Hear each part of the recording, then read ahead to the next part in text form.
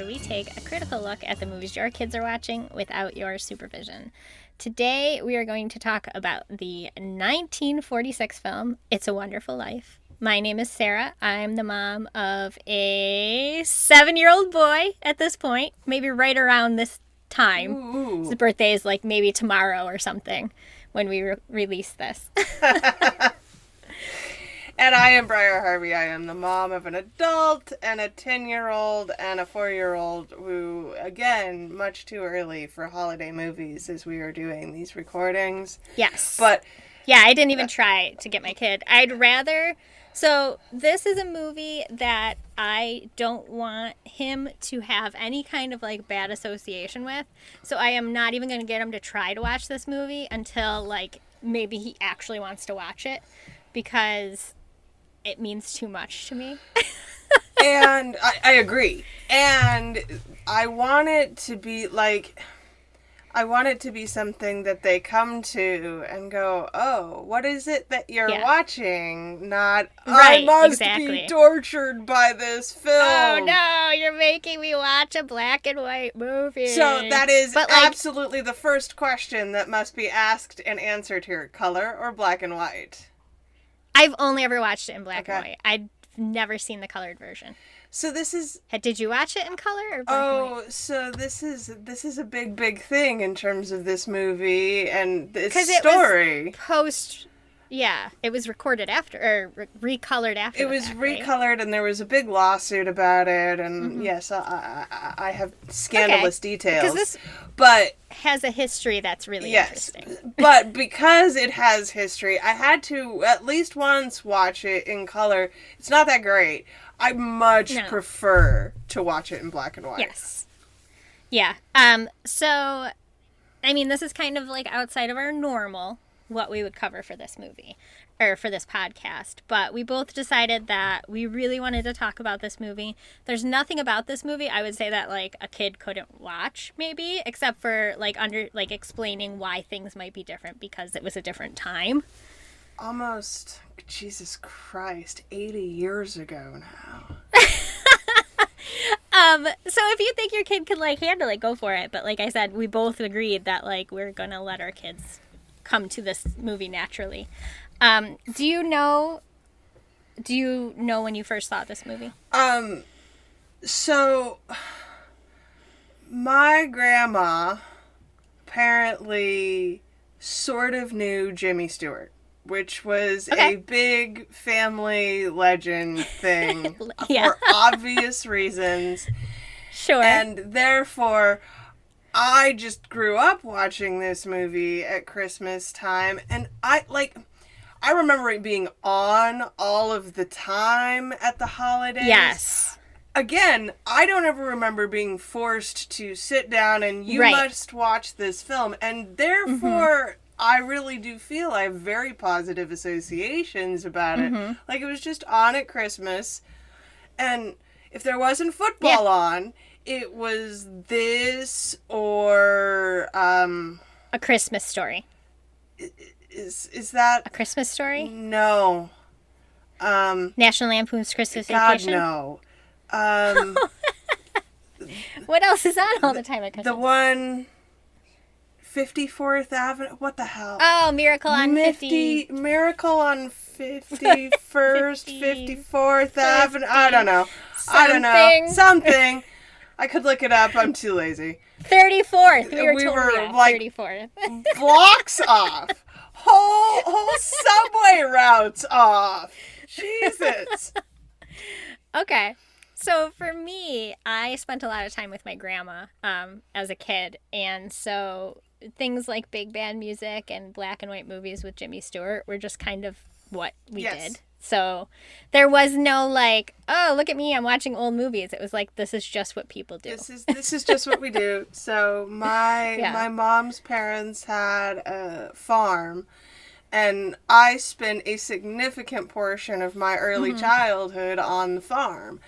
And yes, it was Glenn Miller and big band and this is just what we did. So, yeah, I think you and I have a similar appreciation for old classical films that most people just haven't even watched or heard of anymore. Have you ever had to convince somebody to watch this movie? I have really... Because so many people have such a bad... impression of this movie. I think a lot of people who have a bad impression of the movie have never watched it. No, I don't actually think that they have, because when you do watch this movie, it's so good. There's absolutely nothing wrong with it. It's long. Yes. I mean, it is 2 hours and 10 minutes, which by today's moviegoer standard is a tad long. You may have... It's like a Marvel length. I was just about to say, it's like the length of a Thanos snap here. So you got to put some effort in. Yeah. Yeah. But I've always found this movie to just be worth that effort. Me too. Yeah. Do you have a tradition around it at all? Very specifically, I watch this while I am doing a terrible job of wrapping presents. Now, let me be clear, I don't do most of the present wrapping. I think I've discussed this. I am wrapping deficient. So my husband does most of the wrapping for the children and for the other people's, but I have to, in fact, wrap his presents. So there is this small bit of wrapping that I have to do, and yes, this is what I watch while I'm doing it. Usually I'm drinking something, and Christmas Eve, and we watch it on Christmas Eve. Yeah. After, like, it... You know, before kids, we would watch it after we got home from being at my in-laws' house. And post-kid, we watch it after he goes to sleep, because right now he has no interest in it, right? But yes, always with an adult beverage. And every time, I just have to... My favorite line in the whole movie is when George goes to Martini's, but it's now Nick. Right. And... and Clarence orders mulled wine. And Nick is, like, appalled. And he says, "We serve hard drinks in here for men who want to get drunk fast, and we don't need any characters around to give the joint atmosphere. Is that clear? Or do I have to slip you my left for a convincer?" This is my favorite line in the whole movie. I love that George Bailey drinks double bourbons. Right. It's such a different time, right? If this movie never existed, but this movie came out, the exact same story today, there is no way the character of George Bailey would be a drinker. Am I right? He wouldn't drink in this movie. No, I don't think so. Like, and he talks about drinking and stuff even before he hits his rock bottom. Oh, yeah, like... I think it was just so much a part of that time period. Everybody was drunk in the 1940s, straight on through to the 60s, and I always hearken y'all back to Mad Men. If you haven't seen, like, drinking culture, please go watch that show, because, everybody's just got a drink and a cigarette in their hands all of the time. They did nothing else but drink and smoke. It's wild, y'all. Yeah. So this movie is actually based on a short story. It's called The Greatest Gift, which is inspired by A Christmas Carol. Inspired by With Bunny Rabbit Ears by A Christmas Carol. Mm-hmm.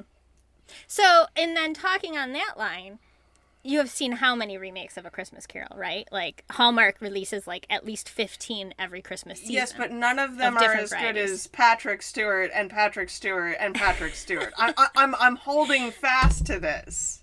Okay. But, like, are there any remakes of this movie?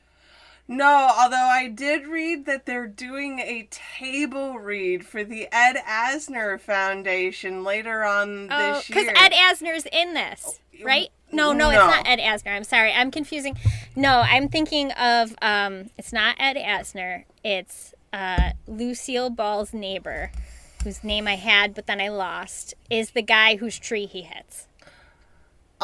George? No, not George. What? Ethel's husband, Fred Mertz. Oh, goodness.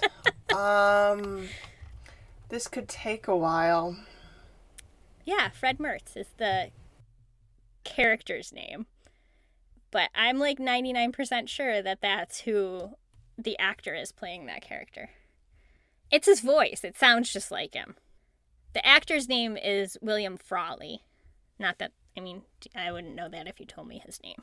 I wouldn't know who he was. I still can't find him in the cast list, so you're doing way better than I am. It's not listed on his filmography, but I am 99% sure it's him. Okay. I'm going to let you have it because the reality is that everyone we are talking about has been dead for quite some time, and nobody really cares at this point about our veracity. The joys of doing old film is that you get to be wrong and nobody cares. Nobody cares. Right. Okay. So there's another reason why I have a really strong connection to this movie, and it might not be super obvious to other people. But this movie is based in upstate New York. And when I say upstate New York, I don't mean Westchester County.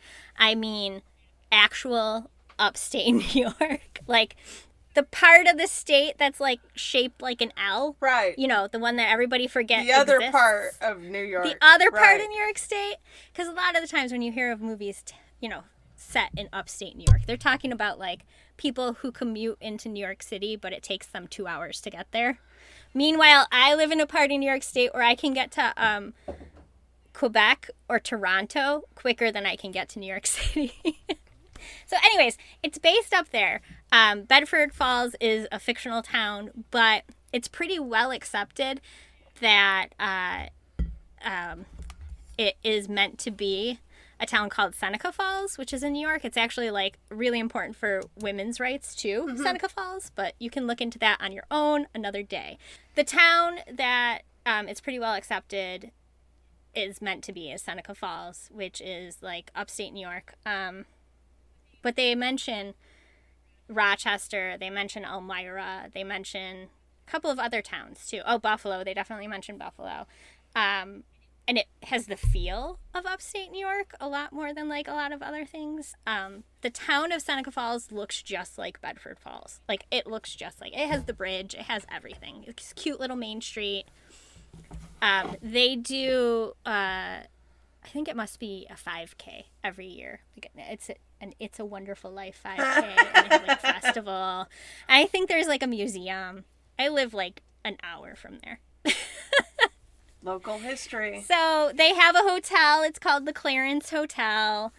But yeah, this movie makes me feel very fondly of where I live. Those things are important. Every time I watch it, I'm I should Google if there is a plastics factory in Rochester and a glass factory in Buffalo. Have you done that yet? No, because he doesn't actually put the plastics factory in Rochester. He ends up putting it in Bedford Falls because George tells him to put it in Bedford Falls. But so where is it really?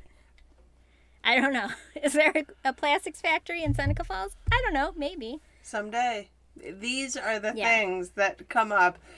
But what that brings up for me is how it's always the same, conversations and stories around movies that we have seen dozens and dozens of times. This is, I am quite certain, not the first time you've wondered about the plastics factory. No, every time. Every time. And I forget. Yeah, and then I forget. And, and then I come back to it the next year when I watch it. I'm oh, yeah, wait, is that a thing? I don't know. Is that a thing, Sarah? Tell me, is that a thing? I don't know. Well, I was going back to you saying that nobody was still alive from this movie. Oh, are you trying to prove me wrong on that? No, I'm not trying to prove you wrong. But Zuzu is still alive, the actress who plays Zuzu. And the only reason I know that is because she always makes appearances. We also nearby, there's a huge connection to the Wizard of Oz. So not only do we get It's a Wonderful Life festival in Seneca Falls, we also get a huge Oz Fest in very nearby as well. And so all the surviving munchkins come around.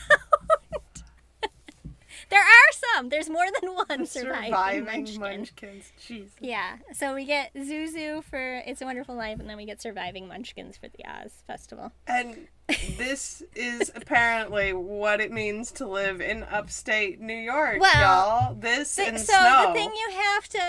The thing you have to remember about upstate New York is, I don't know when it finally started like declining, but for a very long time, this whole area was kind of like a pretty important part of the country for manufacturing because of the connection to the Great Lakes and the Erie Canal. Right. It's like, and then we became the Rust Belt. But you're going to find a lot of like connections to the area because at the time, what was your population of the country? Where were they located? And it was like, here. Here I sit, still in flyover country. Always in flyover country. It's a lot of the reason why we have like a complex about things up here, too. We used to be important. Don't forget about us. We're kind of like George Bailey. Kind of. So, none of the good would have happened without us. Oh, okay. But we didn't get to the point that we wanted to get to. Yeah? Yeah, I got nothing. Alright, so this movie was directed by Frank Capra. It was released by RKO Radio Pictures. It had an original budget of $3.18 million. And its box office returns were $3.3 million. So it bombed. So by all reasonable accounts, this film was a flop.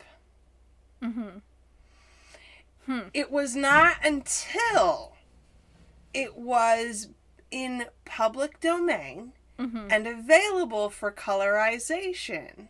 And this is where this all comes in. So, the colorization is a big deal because by copyright law at the time, and they have since walked this back, but by copyright law at the time, once you colorized it, it was a substantively different picture. So you owned it. So you owned it and didn't have to pay royalties or any of, so that's why it's such a big deal. When we're watching the black and white version, royalties are still going to estates, right? Because copyright law is copyright law, and all of these actors, for the most part, have estates where royalties still go, and then all of that money is dispersed to foundations and stuff. When you watch the colorized version, you are giving your money to, well, I guess it's Disney now. Because it used to be 20th Century Fox. So, the story that I had always heard about why this used to be prolific on TV around the holidays was because it was basically a free movie for stations to play. That's correct. Because the colorized version didn't cost them anything. It was in the public domain and was therefore freely available. But yet that doesn't happen anymore. No. Like it only gets played once a year now, and it gets played in black and white. So those copyright laws were walked back, and it's not that long ago. The ruling is called, it cracks me up every time, but it's the Sonny Bono Copyright Term Extension Act. Congress, what happened is that the Supreme Court had decreed that copyright expired on films, right? That was the original ruling. And so Congress had to go back and extend the terms of U.S. copyrights. So that was the most recent, the Sonny Bono copyright, to include films like this one. But it's, yeah, when we were kids, all of this was free and fair use is what they called it. Mm-hmm. And you could play it as without having to owe money to any of the original copyright holders. Okay. Which is why a lot of actors from the 60s and 70s actually ended up pretty destitute, because there was a whole huge portion of their career where they weren't getting royalties from previous works. Mm-hmm. So, a good current modern day example of this, to get very, very off the beaten path, is Nichelle Nichols, the woman who played Lieutenant Uhura, whose personal estate is going through some real transitional upheaval, much like what had been going on with Britney's in terms of needing who controls who controls it, and it's a mess, and there's not even a lot of money there. The great irony is that there's not even a lot of money there. But so we fixed that, apparently, and now estates get money, but the actors often didn't. So that was free and fair use of copyright law in the 80s and 90s. Mm-hmm. Fun. All right. So, what else? What are the important things you want to talk about here? I do feel like it's worth mentioning. I mean, you and I could probably talk about Jimmy Stewart for the remainder of this episode without, like... Yeah, we could just talk about Jimmy Stewart. Podcast. Yeah. We could just make a Jimmy Stewart podcast. I'm fine with this, really. I'd be okay with it. I'm in. Okay, let's do it. So, but the relevant piece that I feel like, in terms of his acting ability, this movie was the first one that he filmed after returning home from World War II. Because back then, even famous people served in the army during World War II. Oh yeah, like they all did. All of them. Jimmy in particular is a pretty good example of this, because he enlisted in, I want to say, 41, and then as a pilot, and he attained the rank of colonel, and then he went to the National Guard, where he served while still making movies until 1968 as a brigadier general. So, give it up for Mr. James Stewart. Brigadier General James Stewart. Jimmy Stewart adjacent, he famously played Glenn Miller in Glenn Miller's biography. Mm-hmm. And speaking of famous people who went off to war at that point, Glenn Miller famously disappeared while in war. Mm-hmm. Like, the United States lost a pretty prominent musician during World War II because famous people actually served. And they actually served. Like, they didn't just do PR stuff. They were actually in the war. There are many arguments that could be potentially made about this one, but sometimes it's not all bad to actually love your country, is all I'm saying. Sure, yeah. But I mentioned that very specifically because I feel like the trauma and energy of his wartime experience absolutely carried itself over to the character of George Bailey and what he did here. Which is, I think, for me, on multiple reruns, what makes this movie so significant isn't, like, Because it's an old movie, and it's not, the cinematography is, not the best. And it's, 1946, and the acting is still a little stilted. And yet, there's this incredible story here about a man in very real trauma. And that part is 80 years old and still universal, right? Right. And I think the thing that resonates with this movie isn't necessarily that, the town loves him and, proves it at the end. It's, even with his happy ending, George Bailey still has not left Bedford Falls. Never has he had the opportunity to. Right. He doesn't get a magical, now your life is amazing ending, right? He gets, a reasonable, you did the time, you were a great person, and these people appreciate you, and this is how they're paying you back. But it's the same life you were gonna jump off a bridge from. It doesn't change or get magically spectacular. I agree. Yeah, and I think that, for me personally, I think that's why it resonates as a film that makes me cry every time. Oh, every time. Great big buckets of weeping, blubbering.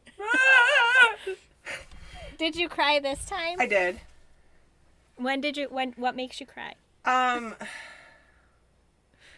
It's when George is begging for his life. That's usually when it starts for me, because there's real sincerity there, I feel. Right.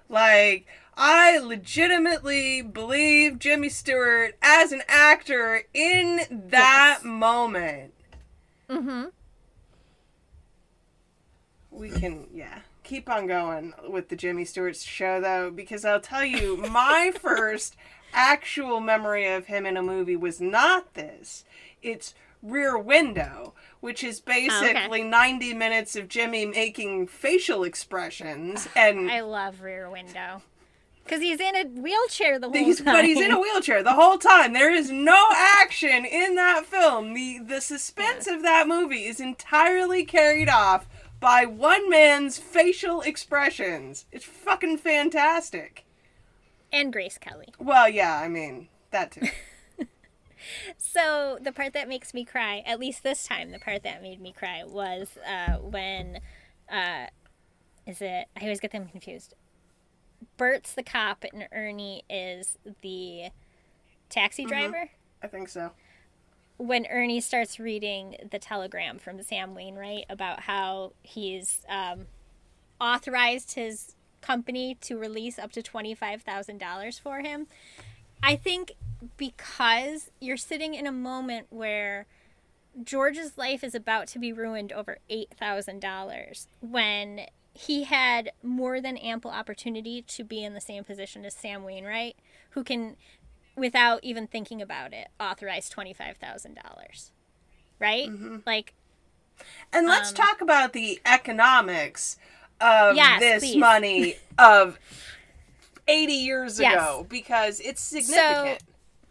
So the best point, I think, to make for the economics of this situation is when Potter offers him to sell his soul, he points out that he's making $40 a week. So George Bailey is making $40 a week, which is $2,080 a year. And Potter offers him $20,000 for 3 years. He offers him... That's amazing, right?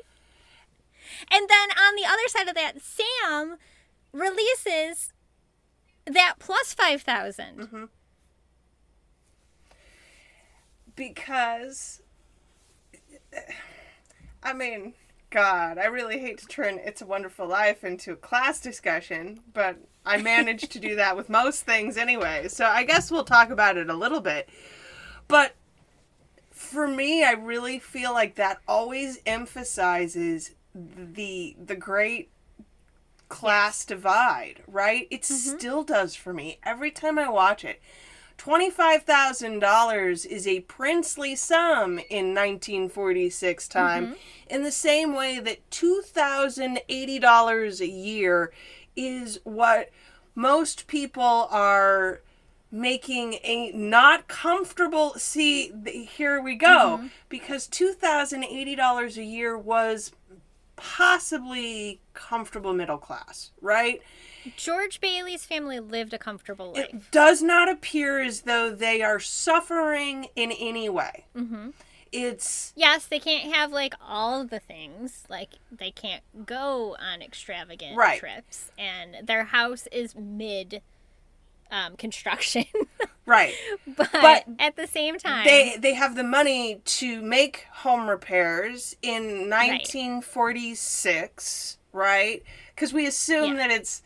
With movies of that time, we kind of assume that they're just in that time, generally speaking. Yeah, the present is that time. The present is that time. So it's 1946. They're able to make home repairs. There's plenty of food on the table. Everyone is well dressed. And again, by Hollywood standards, these are not even lower class. These are comfortably middle class. So that's... Because the lower class people are living in the Potter homes. Right, exactly. I mean, and that's how that's made clear to us. The Potter people are not making $2,000 a year. They're eking by a bare existence.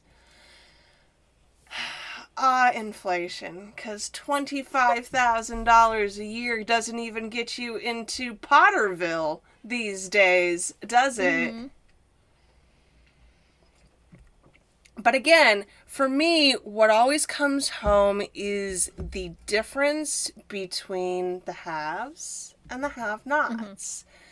The people who can do the things and the people who are brought down by an $8,000 I mean, the reality of modern life is that most people are a $400, not even that much, $400 crisis away from financial catastrophe because most Americans don't have savings.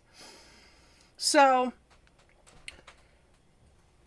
despite the fact that it was not really intended to be so, this movie is very significant to me when it comes to those questions about class and what we have and what we get to have. And I continue to have them with myself every year when I watch this movie. I don't think it was intended, but it happens all the same. Right.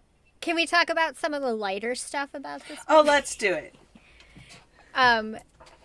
So, one thing that I thought always gets me is when George goes over to Mary's house to, like, tell her he loves her, and he's so angry that he loves her because he doesn't want to stay in Bedford Falls.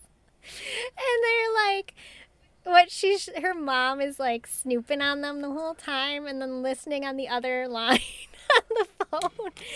And at one point, Mary yells up to her mom, "He's making violent love to me, Mother." It's so funny. It's so funny. I don't know. Like, even for that time, I thought it was just really funny. I don't know. Because it's, I mean, give credit where credit is due. Donna Reed was quite the comedian of her age.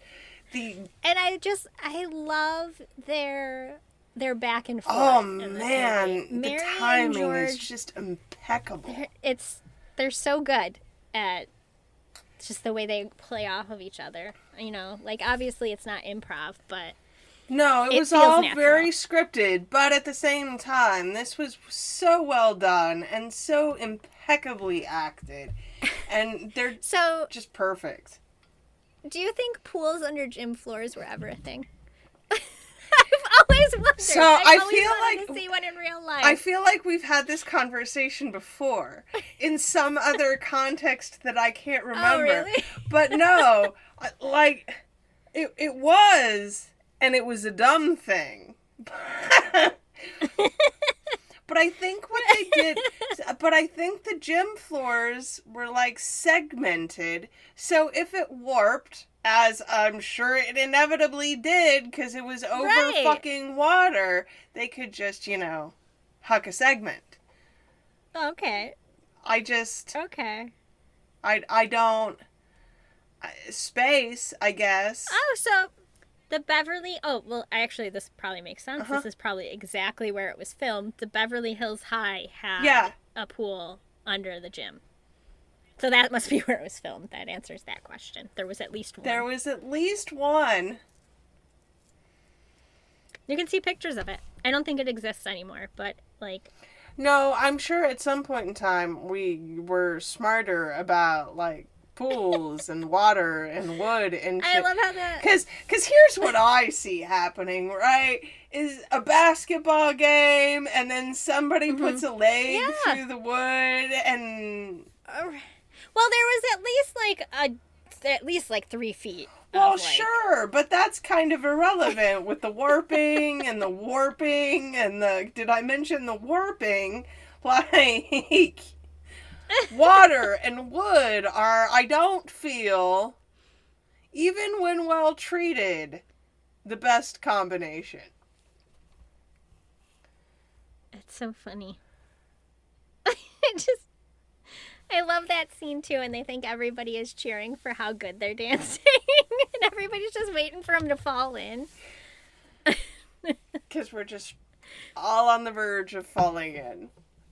So let's talk about how terrible everybody's life is without George Bailey. His mom is a widow who has a boarding house, which is hilarious-ish because when George is having dinner with his father before going to the dance, he calls it the Bailey boarding house, like the old Bailey boarding house, and then that's what it becomes. Ernie, the taxi driver's wife, left him with their kid. Violet is just a tramp, apparently, now. For all intents and purposes, she is a, what's the word we want to use here? Loose woman. I mean, She is there's a loose really woman, no good. yes. There's no good language for the stereotype that we are given here in 1946. The pharmacist is in jail. Is an ex-con. An ex-con who's now like a drunkard. Martini's not there. Nick is like a surly bartender. And Mary is a spinster librarian. I mean, they could have given... Did they give her a cat? I can't remember. Does No, but she has glasses. She does have glasses. Apparently George Bailey not being around ruined Mary's eyesight. I guess so.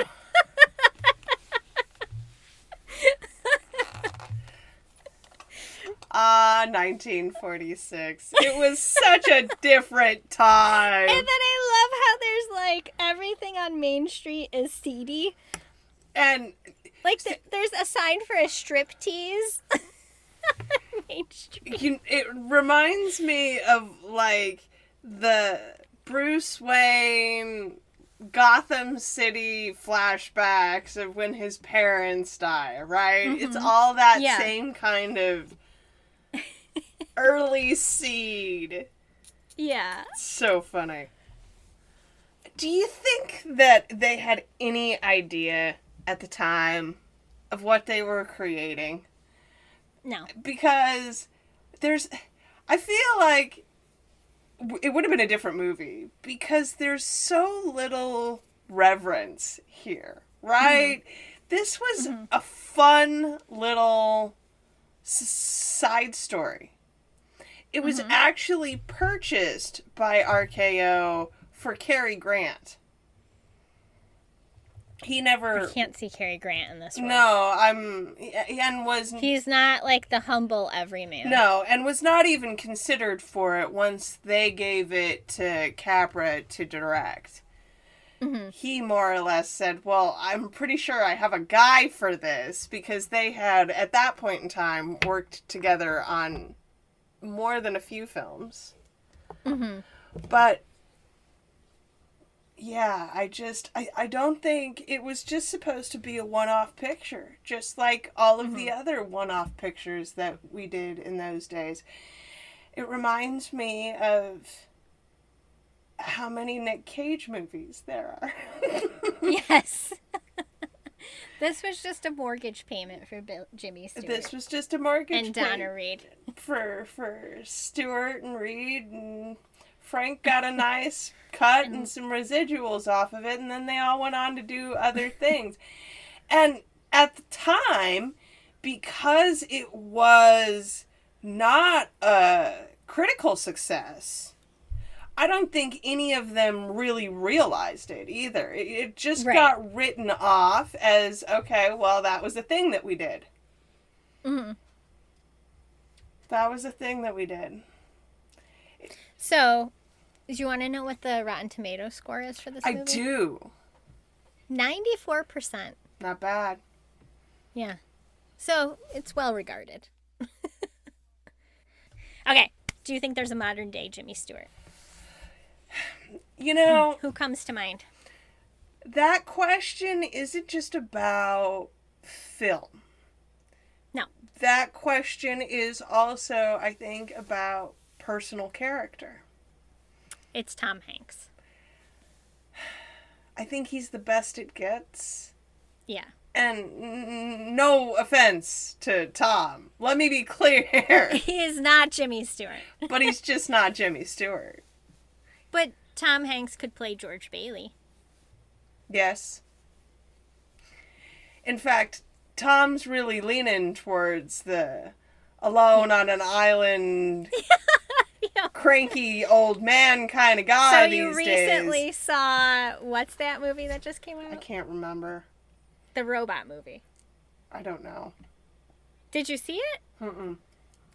Oh, because I thought you were making mention of that because well, I was actually a cranky Tom Hanks movie. Yeah, but I have not actually seen it yet. Just that's the whole castaway mold that Tom has decided he's interested in playing.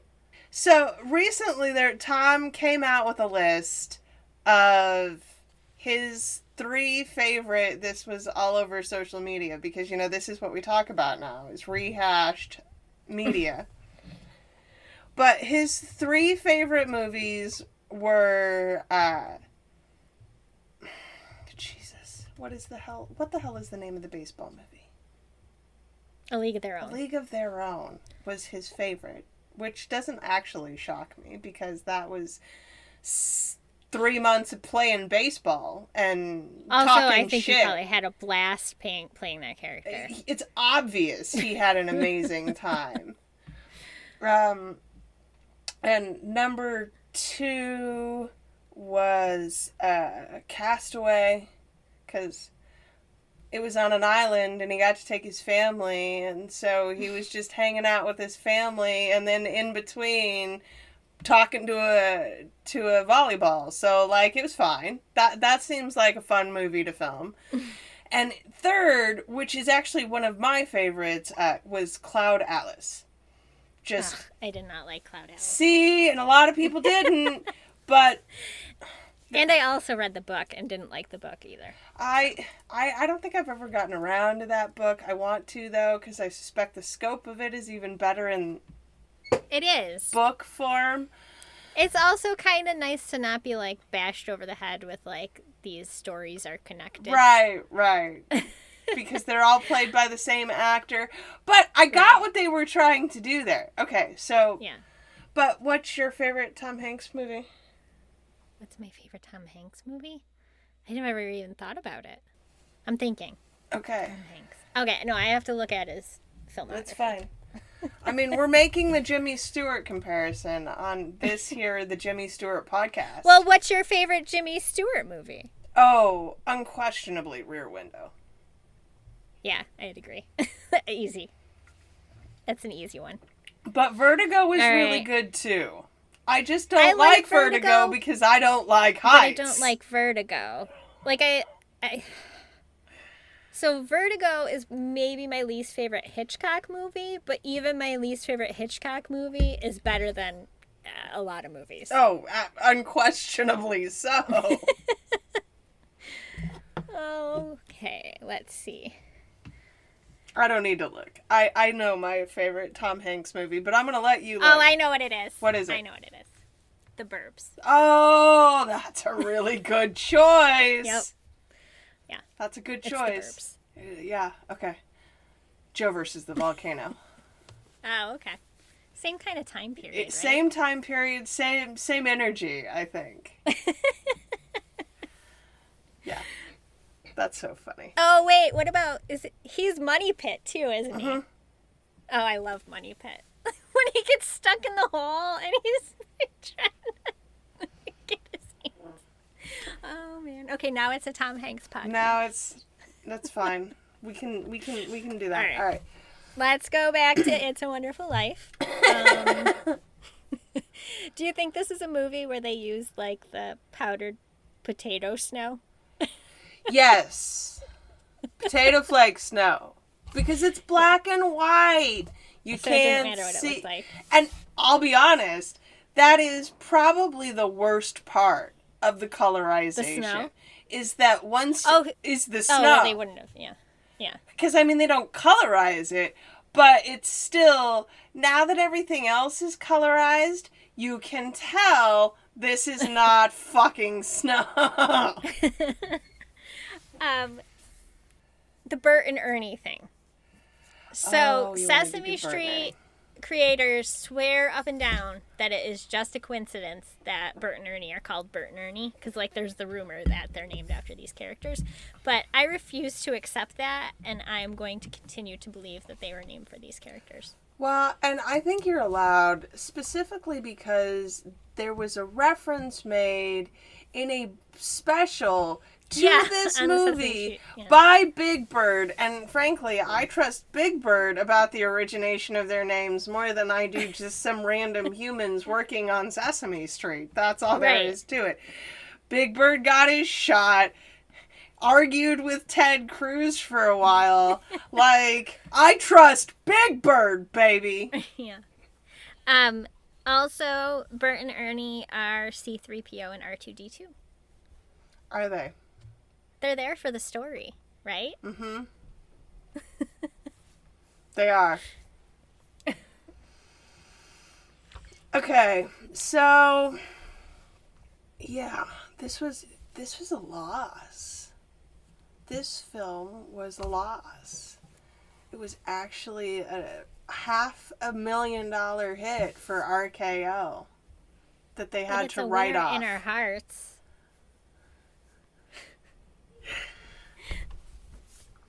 It was in 1990 deemed a culturally, historically, or aesthetically significant film by the United States Library of Congress and was selected for preservation in the film registry.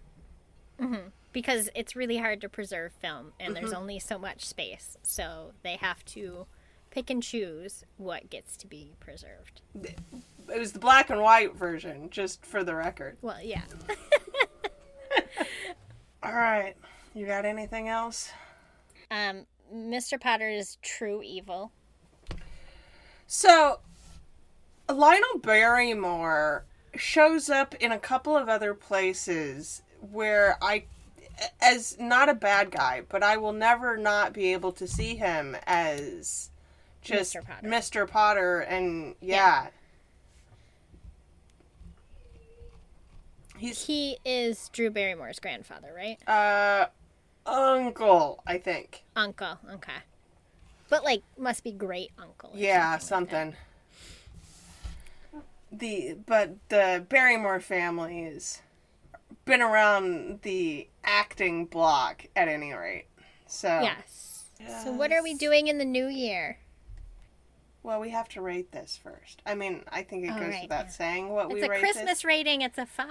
It's obviously a 5, but do we even have to ask? We do. We have to say it out loud. We have to say it out loud, or I'm gonna hear about it from my executive assistant when she can't put it in the Notion spreadsheet what we rated this movie as, like with loud, absolute ire. And she's Scottish, so believe me when I tell you the ire is real.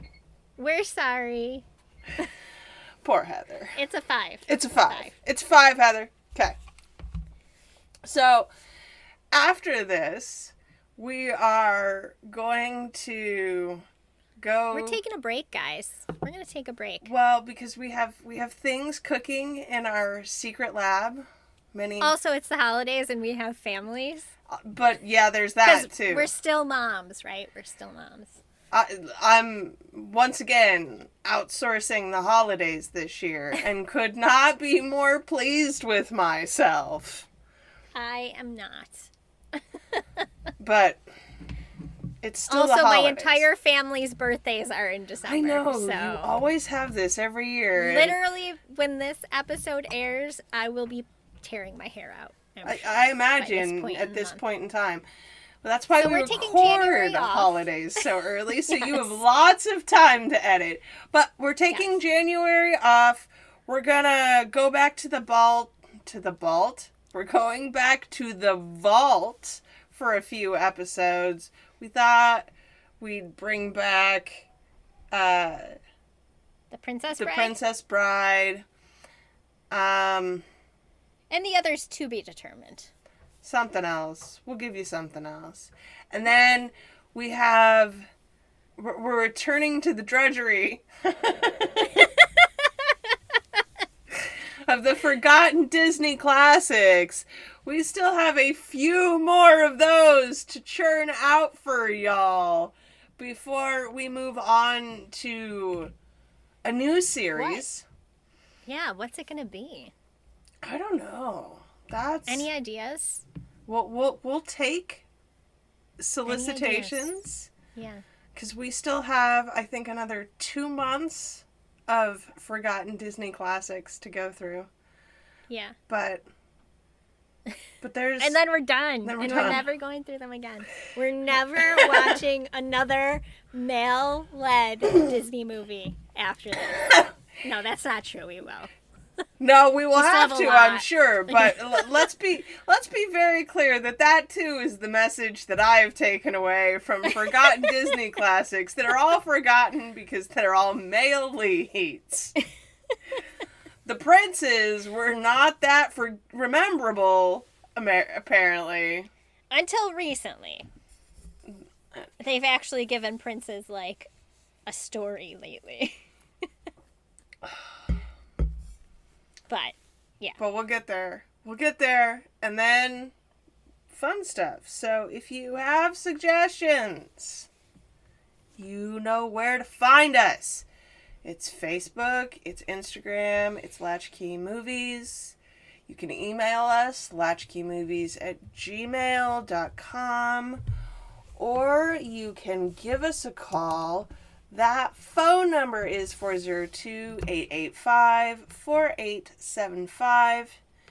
And we are always perennially grateful. You can find us at ko-fi.com/Briar if you would like to tip us tacos. Because tacos, right? All right, y'all. We will see you in the new year. Have an amazing rest of your 2021. Just bring back in your memory the end of It's a Wonderful Life when everybody is singing Auld Lang Syne. Pretend we're playing that here, but we're not going to.